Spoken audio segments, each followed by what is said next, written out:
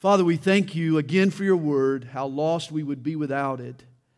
Lord, we realize that we live in a confused world today, confused about this very important subject of gender, of male and female. I pray, Lord, that you would give us wisdom as we probe into your word, that you'd help us, Lord, to see from your perspective, to view life from your vantage point. Lord, we concede at the outset that you have great wisdom, far greater wisdom than us. You created us and you created life, and you know best how it should be lived. So we put our trust in you today as we delve into this passage. Speak to our hearts, correct our lives, reorder our world so that we can impact the world around us. We pray it and ask it in Jesus' name. Amen.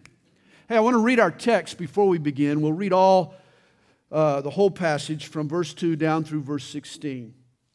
Paul writes, "Now I praise you, brethren, that you remember me in all things, and keep the traditions just as I delivered them to you. But I want you to know that the head of every man is Christ. The head of woman is man, and the head of Christ is God. Every man praying or prophesying, having his head covered, dishonors his head.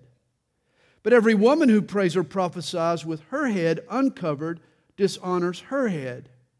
For that is one and the same as if her head were shaved. For if a woman is not covered, let her also be shorn. For if it is shameful for a woman to be shorn or shaved, let her be covered.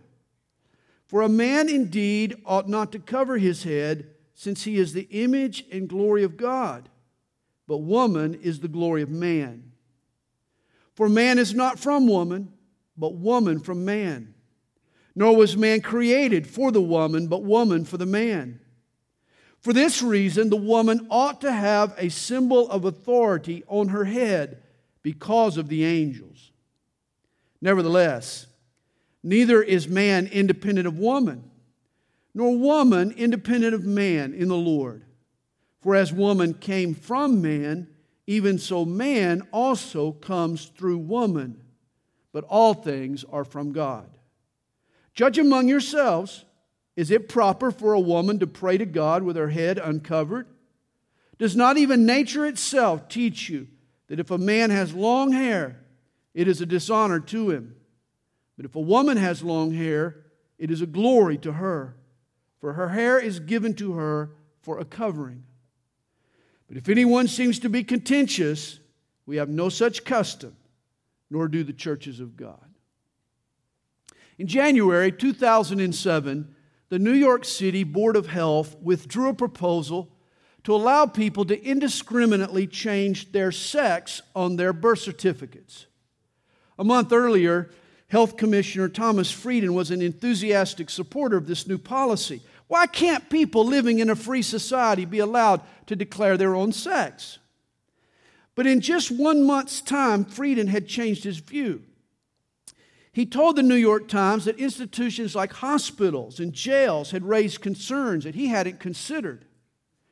Would male patients end up in beds next to females? Would incarcerated females be placed in jail cells with men? The Times quoted Frieden, "This is something we hadn't thought through, frankly. What the birth certificate shows does have implications beyond what the birth certificate shows." And let me reiterate what Frieden states.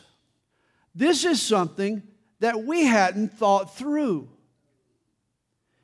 You can make that statement not only about New York City's Board of Health, but of Western civilization in general. Sweeping changes are occurring in our views and approach to gender.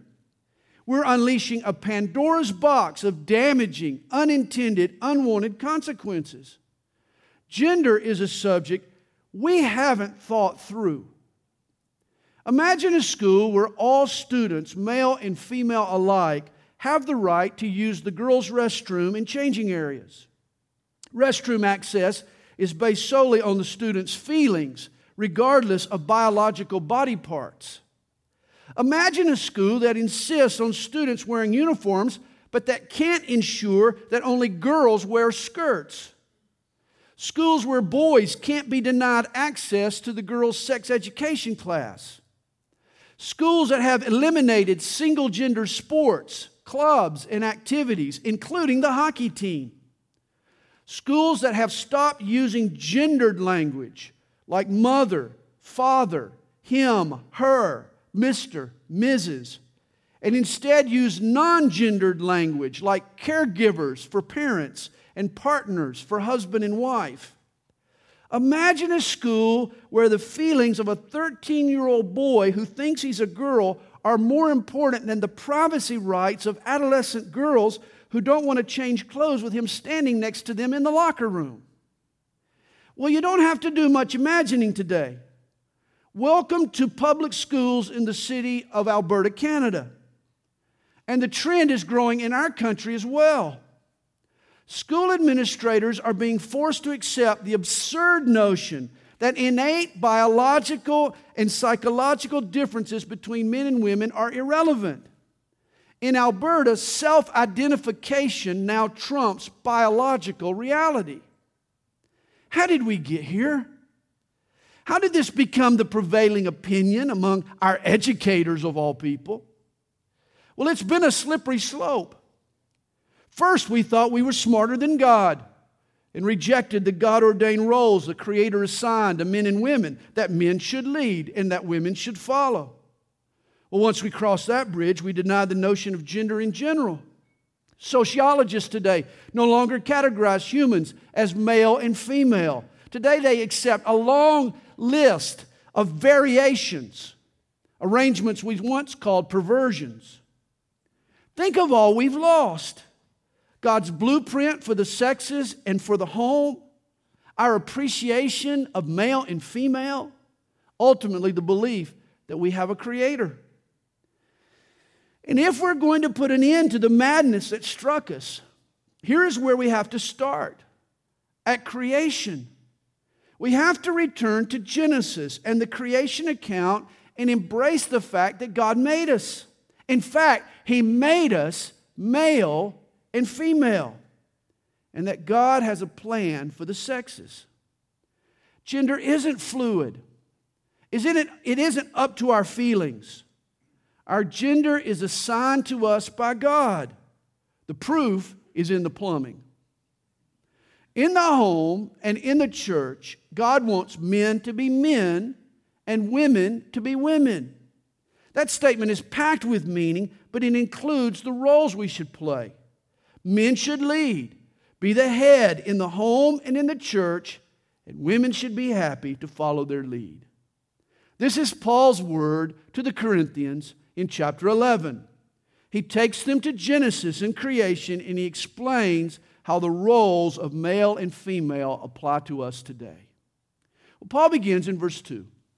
Now I praise you, brethren, that you remember me in all things, and keep the traditions just as I delivered them to you. Paul is forever optimistic. If they had recalled all that he had taught them, there wouldn't be so many problems in this church. He's hoping now that they'll take heed to his letter. Now remember, someone in the church there at Corinth had written to Paul while he was in Ephesus and had asked him a series of questions. And beginning in chapter 6, Paul had started answering those questions.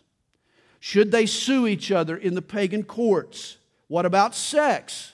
What should their attitude be toward marriage and singleness? Could they eat meat sacrificed to idols?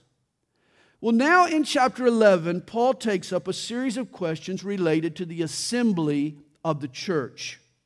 The next 4 chapters address abuses that were occurring in their public meetings. You see, the Corinthians had some questions about what should and should not be going on in their church. Paul is going to talk to them about the practice of communion, about the proper use of spiritual gifts, especially tongues. But first, the apostle discusses authority in the church. And he tackles this touchy subject of gender, the roles of men and women in the Christian church and in the home. Paul dives right in. He declares in verse 3, "But I want you to know that the head of every man is Christ, the head of woman is man, and the head of Christ is God." Now realize authority is important to God. He designates roles. He establishes rank. Just a quick peek at nature and you'll see that God created all of life with order and with structure. Canvas nature, and anytime you find two heads on one body, it's not a good situation. It's an anomaly, a defect, a deviation. It's not the way God intended. All chiefs and no Indians is in order. It's chaos. Our Creator has definitely created a chain of command. Here it is. God the Father is head over Christ Jesus. Christ is head over the man, and man is head over his wife. Now realize the fact that God the Father is head over God the Son doesn't diminish Jesus in any way. It doesn't make Jesus inferior. And likewise, a man's headship in the home and in the church doesn't diminish a woman. To the contrary, women should grow and flower and flourish under the care of loving and unselfish men. In fact, the only decline in equality in God's authority structure is between Christ and the man. God the Father and God the Son are equal in nature and importance, but different in the roles that they play. Deuteronomy 6 verse 4 is the Jewish call to worship. It began each of the Hebrew high holy days. The ancient priests would cry out to the people, "Hear, O Israel, the Lord our God, the Lord is one." The Hebrew word translated one there is echad. It's a compound unity. My fist is an echad. It's one fist, but it's made up of 5 distinct fingers. You see, throughout the Bible, we're taught that there is only one God. But this one God exists in 3 distinct persons: Father, Son, and Holy Spirit. Christians refer to this truth as the triune nature of God, or in short, the Trinity. And each member of the Godhead has a specific role that he assumes. The Father sits on the throne in heaven as sovereign over His creation. The Son comes to earth as a man to redeem and save. The Spirit takes up where Jesus leaves off. He points people to the Son. The Holy Spirit lives within the believing heart and imparts God's power. All 3 members of the Godhead are equal in importance, but they are distinct in the role that they play. The fact that the Son submits to the Father and that the Spirit promotes the Son doesn't make the Son inferior in any way to the Father or the Spirit less divine than the Son. All 3 members of the Trinity, Father, Son, and Spirit, are equal in nature, but they are distinct in their role. And understand, there is no competition here. There is no friction within this arrangement. The Son never complains, "Oh, the Father's worship, while I have to suffer on a cross." The Spirit doesn't buck for more attention. "Why do I have to lead people to Jesus? Why can't I grab a few headlines of my own?" You never see the members of the Trinity question or complain about their roles. And this is the attitude that God expects in the Christian home and in the church. Here is one way that humans were made in God's image. The relationship between the sexes should display the harmony and the oneness we find in the triune God. As the Son voluntarily submitted His will to the Father, a man should submit his life to Jesus, and his wife should live in submission to her husband. Again, as the Father and Son are equal, likewise the husband and wife are equal in nature and importance, but they are distinct in the roles that they play. Actually, I'm not sure it's accurate to say that the wife is equal to her husband.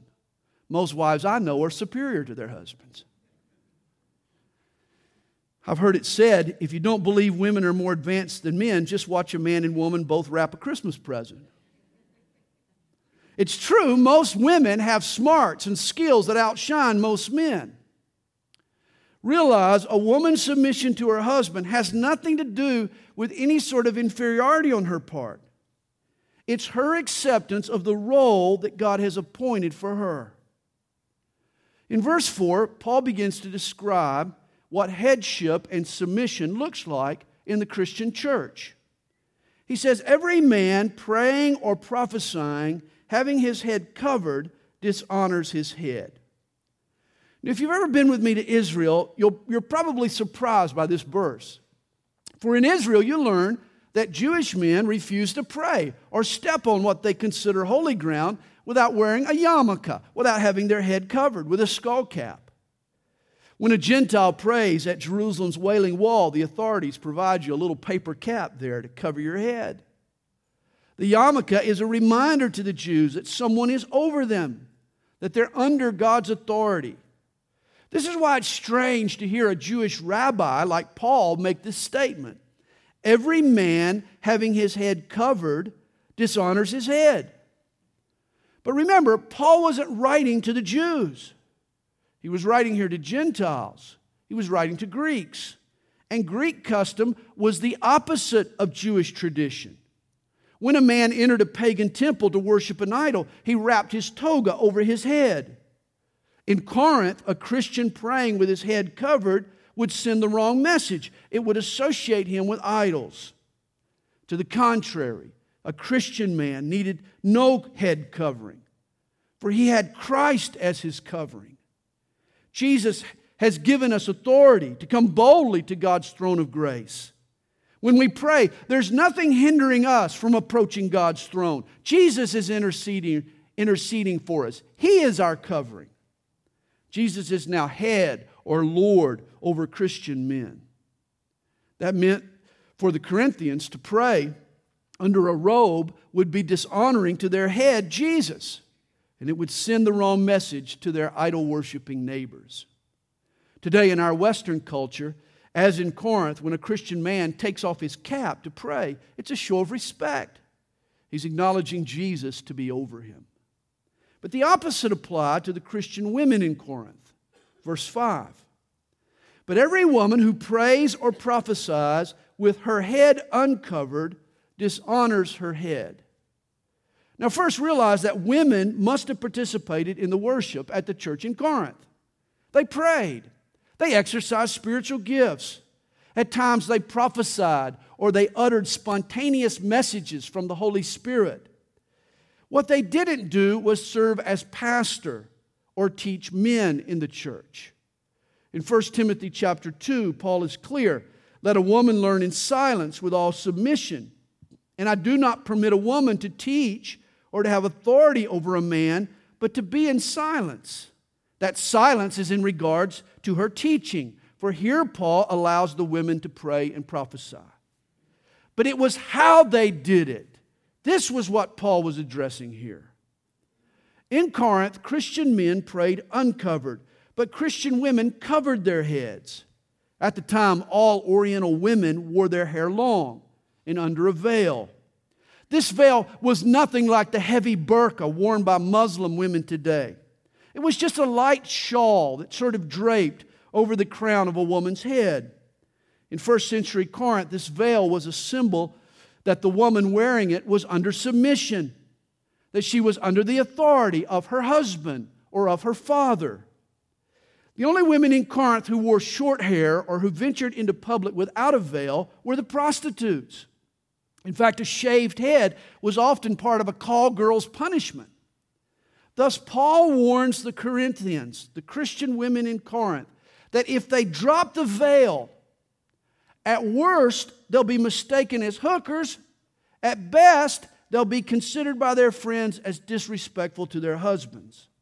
And so Paul writes, for that is one and the same as if her head were shaved.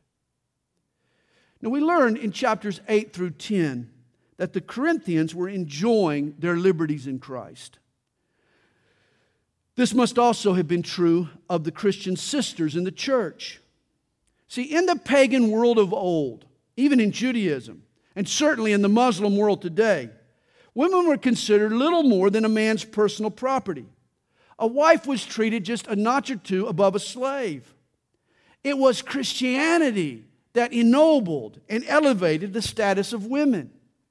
It's ironic that when we study these passages, there'll be some people who'll accuse Paul of male chauvinism or call him a misogynist. That couldn't be further from the truth.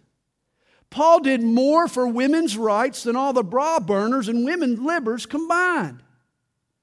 Paul wrote in Galatians chapter 3, verse 28, "There is neither Jew nor Greek, there is neither slave nor free, there is neither male nor female, for you are all one in Christ." This was a revolutionary statement that echoed all across the ancient world. In Christ, these women had experienced a new parity. Christian women were equal to Christian men in terms of their acceptance, their significance, even their giftedness. But equal does not mean same. God not only made male and female, but He assigned to each gender complementary roles for them to embrace. In fact, their faith would be tested by their compliance and obedience to their own specific roles. Now realize the point that Paul is making in our text. It's not that he cares so much whether a man remembers to take his hat off before he prays, or how dare a Christian woman be seen in the church without a veil. In and of itself, the hat or the veil meant very little. But culturally, these were both symbols that spoke to the pagans of Corinth. What mattered to Paul were male headship and female submission, not hats and veils.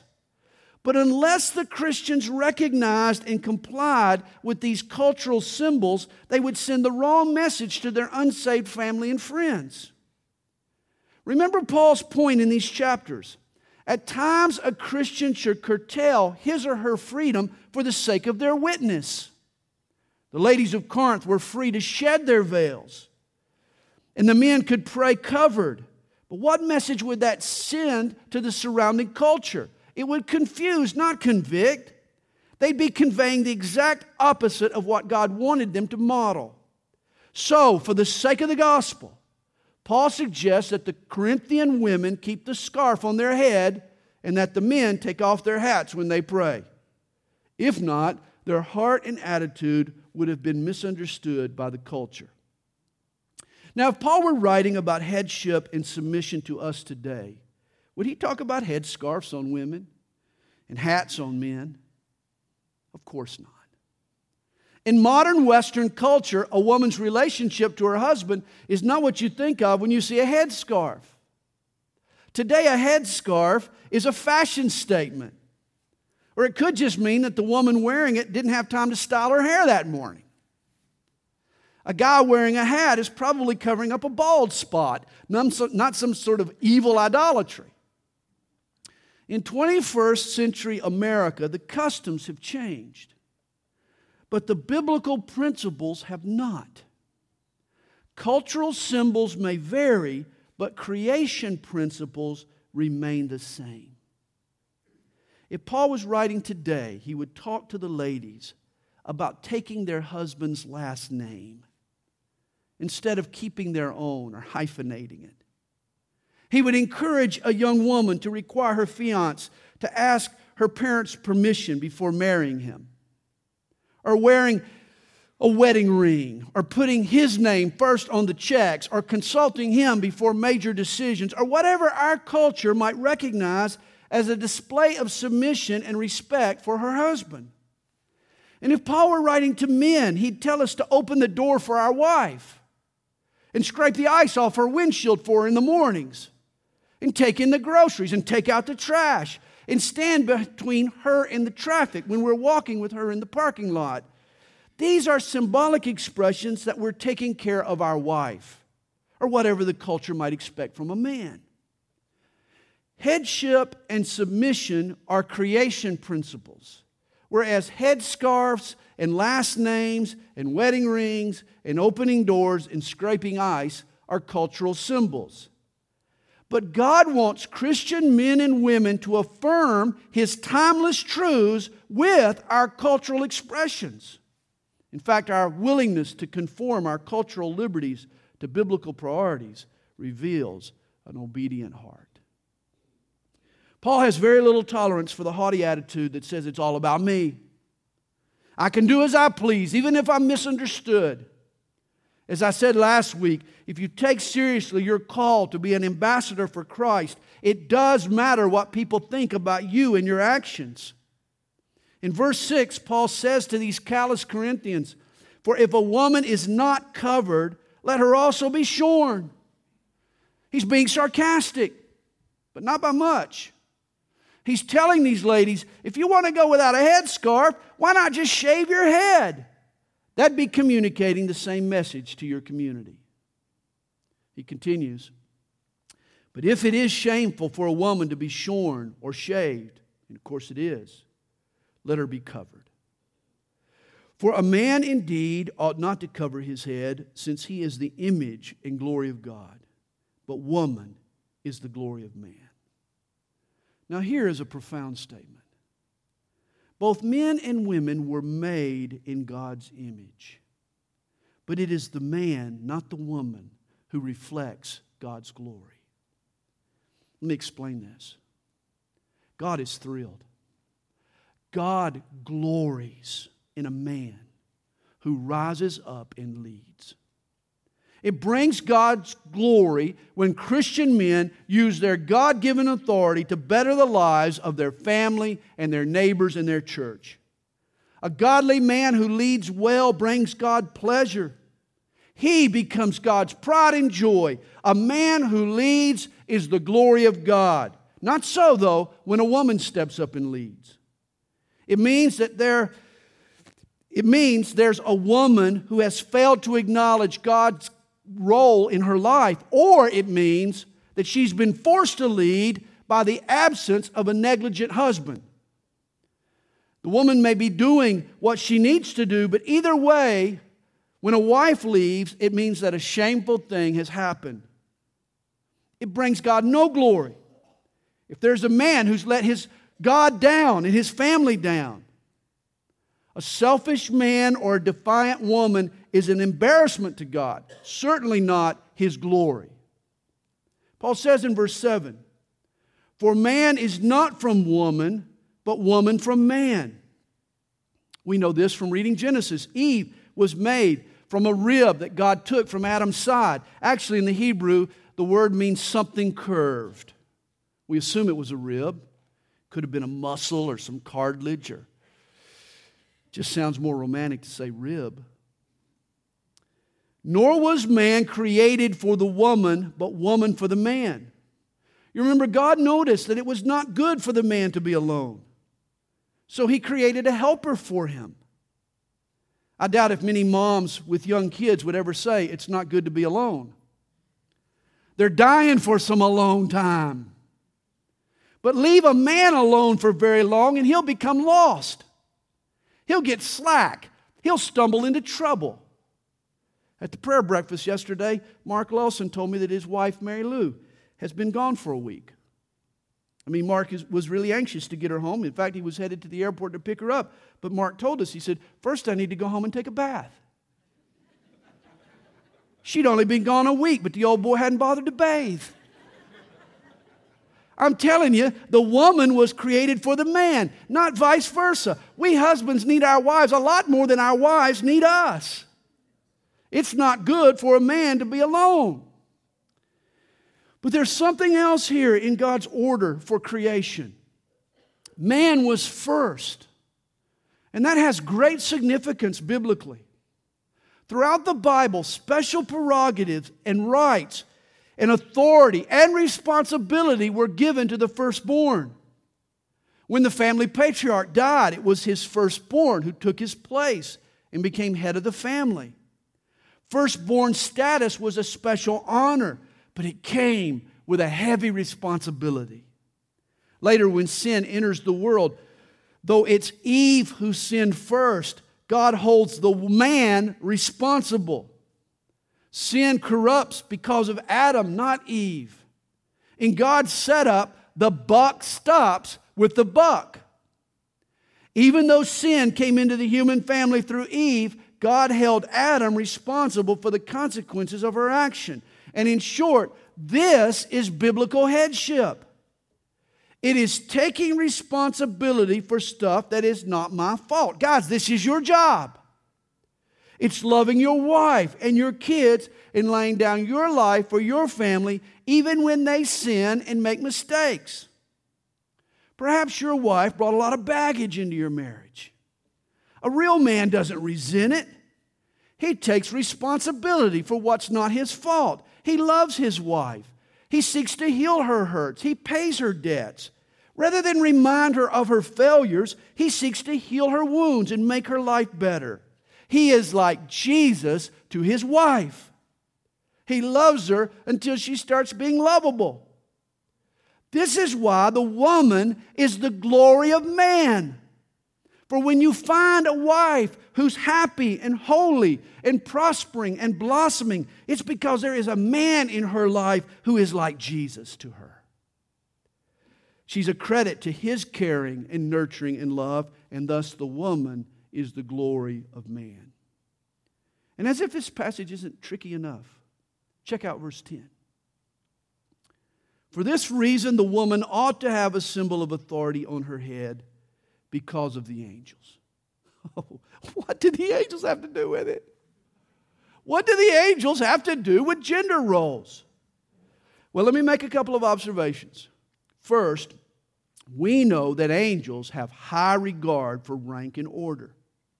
You remember when the archangel Lucifer bucked against God's chain of command? He got the boot. The Lord threw him out of heaven. Authority matters to the angels.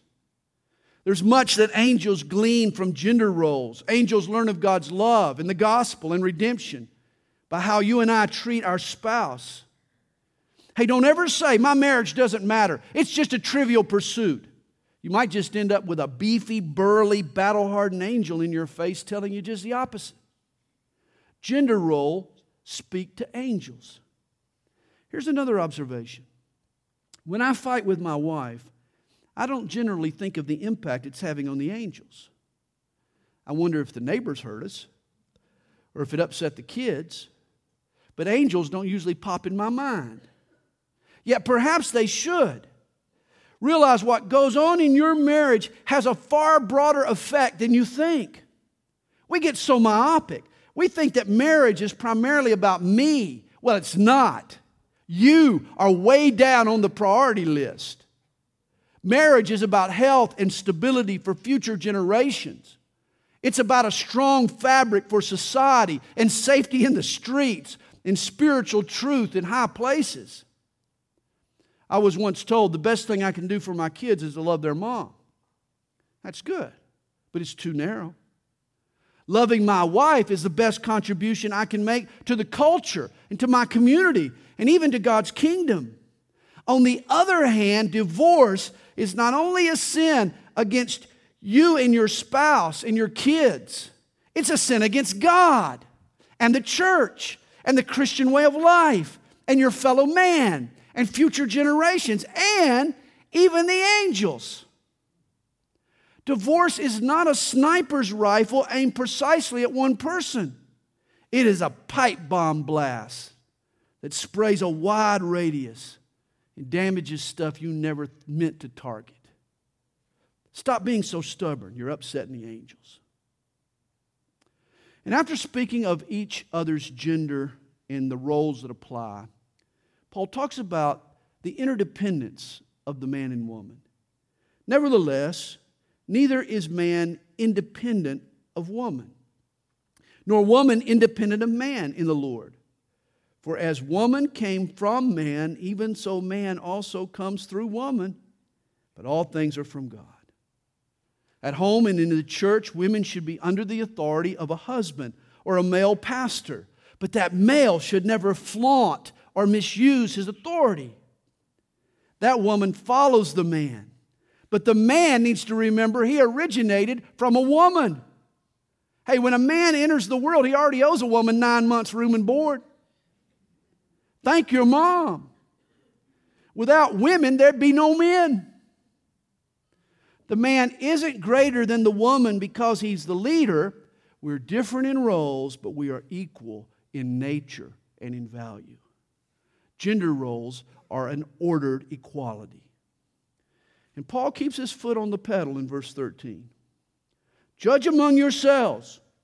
Is it proper for a woman to pray to God with her head uncovered?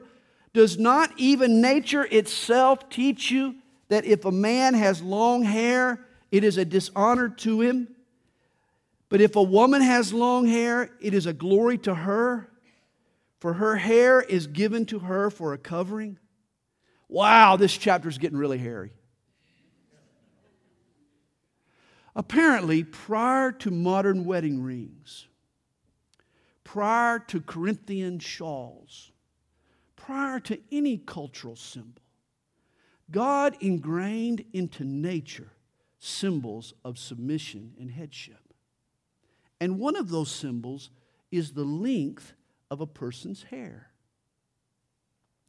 In most cultures, women wear their hair longer than men. This is true even in Israel. Jewish men trim their hair. You remember Samson stuck out because he had taken a vow to never allow a razor to touch his hair. His vow would have been meaningless if most men didn't cut their hair. In general, women are able to grow long, beautiful hair. Men try to grow their hair long, they succeed, but it's usually messy and nappy and ratty. In fact, most men lose their hair at an early age. Men are known for their short hair, women for their long hair. And it's interesting how the length of a person's hair can reveal the state of that person's heart. Now, it's not always the case. There are exceptions. But most often than not, the length of a person's hair says something about their attitude toward authority and submission. In the 1960s, when young men bucked the establishment, the symbol of their rebellion was long hair. Now, this doesn't mean that every man who grows his hair out is in rebellion to authority, but generally it makes a statement. In the 1970s, when women's liberation was redefining roles between the sexes, radical feminists expressed their defiance to tradition by cutting off their hair, cutting it short. Does this mean every gal with a bob is a feminist? No. But women do make statements with their hair. This past week, journalist Megyn Kelly, she moderated the Republican debate. She was confrontational. She was feisty. She was ready to spar with a stage full of alpha males. And how did she prepare? She cut off her long hair. She needed to project power and authority. And so she came to the debate with a masculine-looking haircut. An article I read about Megyn's new do said that most TV news outlets require female anchors to have shorter hair. It conveys a more authoritative image. Now, I don't want you to get hung up here. I mean, there are men who grow their hair just because they like long hair. And there's some women who cut their hair just because it's easier. I'm not condemning you. It's also true that the terms long and short are relative. What is long hair? Well, it depends on the particular culture that you're living in. It depends even on the people in the marriage. Since I've been married, I have always tried to keep my hair shorter than my wife's hair. To me, that sends the right signals. I didn't want to confuse the angels this morning, so this past week I got a haircut, knowing what I was going to teach this morning. But there's even a bigger issue here. God created gender. Masculinity and femininity are not just social constructs or conditioning. Our gender is in our genes. God made men to look and act and think and dress and talk like men, while God fashioned women to look and act and think and dress and talk like women. God created male and female, and He wants us to be extremely cautious that we not blur His distinctions. If the culture recognizes certain hairstyles as masculine and feminine, then respect the culture. Men should cut their hair like men and women like women. The same goes for garments. If there are clothes that the culture defines as masculine and feminine, then we as Christians should dress accordingly. By doing so, we teach the people around us, even the angels, that God created us male and female, and that gender matters to God and to us. Of course, if I was living in Scotland, I might wear a kilt. The Scots consider kilts to be masculine. But if I did wear a kilt, I'd make sure I had a shotgun. Rather, in Georgia, a kilt is a frilly skirt. And I'm not going to wear a skirt. Guys shouldn't wear girl pants. And girls shouldn't wear man clothes. There's a lot of latitude here in the application, but realize the principle. Women should look feminine and men should look masculine. We need to respect the gender that God has assigned to each of us. Deuteronomy 22 verse 5 makes it crystal clear. A woman shall not wear anything that pertains to a man, nor shall a man put on a woman's garment, for all who do so are an abomination to the Lord your God. Again, lest this get hairier than it needs to be, let me balance it out a bit. Do recall 1 Samuel chapter 16, verse 7. Man looks at the outward appearance, but the Lord looks at the heart. What's most important to God is your heart, not your appearance. God works on us from the inside out. He changes our heart, and that affects the rest of us. Paul is simply saying here that not just culture, but nature also reinforces God's creative order. And so let's respect the gender differences and roles that God has ordained. I love what my friend Lorraine Nestor once told me. Oh, for the day when men were men and women were proud of it. That should be the motto in every church and in every family. I love how Paul finishes up the discussion on gender. He writes in verse 16, "But if anyone seems to be contentious, we have no such custom, nor do the churches of God." In other words, I'm not going to argue with you about it. He's not going to get into a big squabble with the Corinthians over what he's just taught. The issue boils down to authority. And sadly, people today are having a lot of problems with authority. Citizens don't respect the government's authority. Students don't respect their teachers any longer. Children lack respect for their parents. Employees disrespect their employers. People on the street have no respect for the police. Even Christians today have little respect for the church and their leaders. The world we live in is rushing toward anarchy. And Paul is saying the first step back to sanity is to return to creation. God made us male and female. And until we recognize and submit to God's design for gender, we'll never have any respect for any other type of authority. Hey, there are a million what ifs. There are a zillion exceptions to the rule that you can justify why these truths don't apply to you. You need to know that doesn't change what Paul has said. It doesn't change the point he's made. God created the sexes and specific roles for each gender, and He wants all of us to respect His creation. This is not Paul's opinion. This is not my opinion. This is not anybody's opinion. This is the Word of God. This is God's decree and God's design. If you got a problem with it, take it up with God. As for this church, as for my marriage, I plan to obey.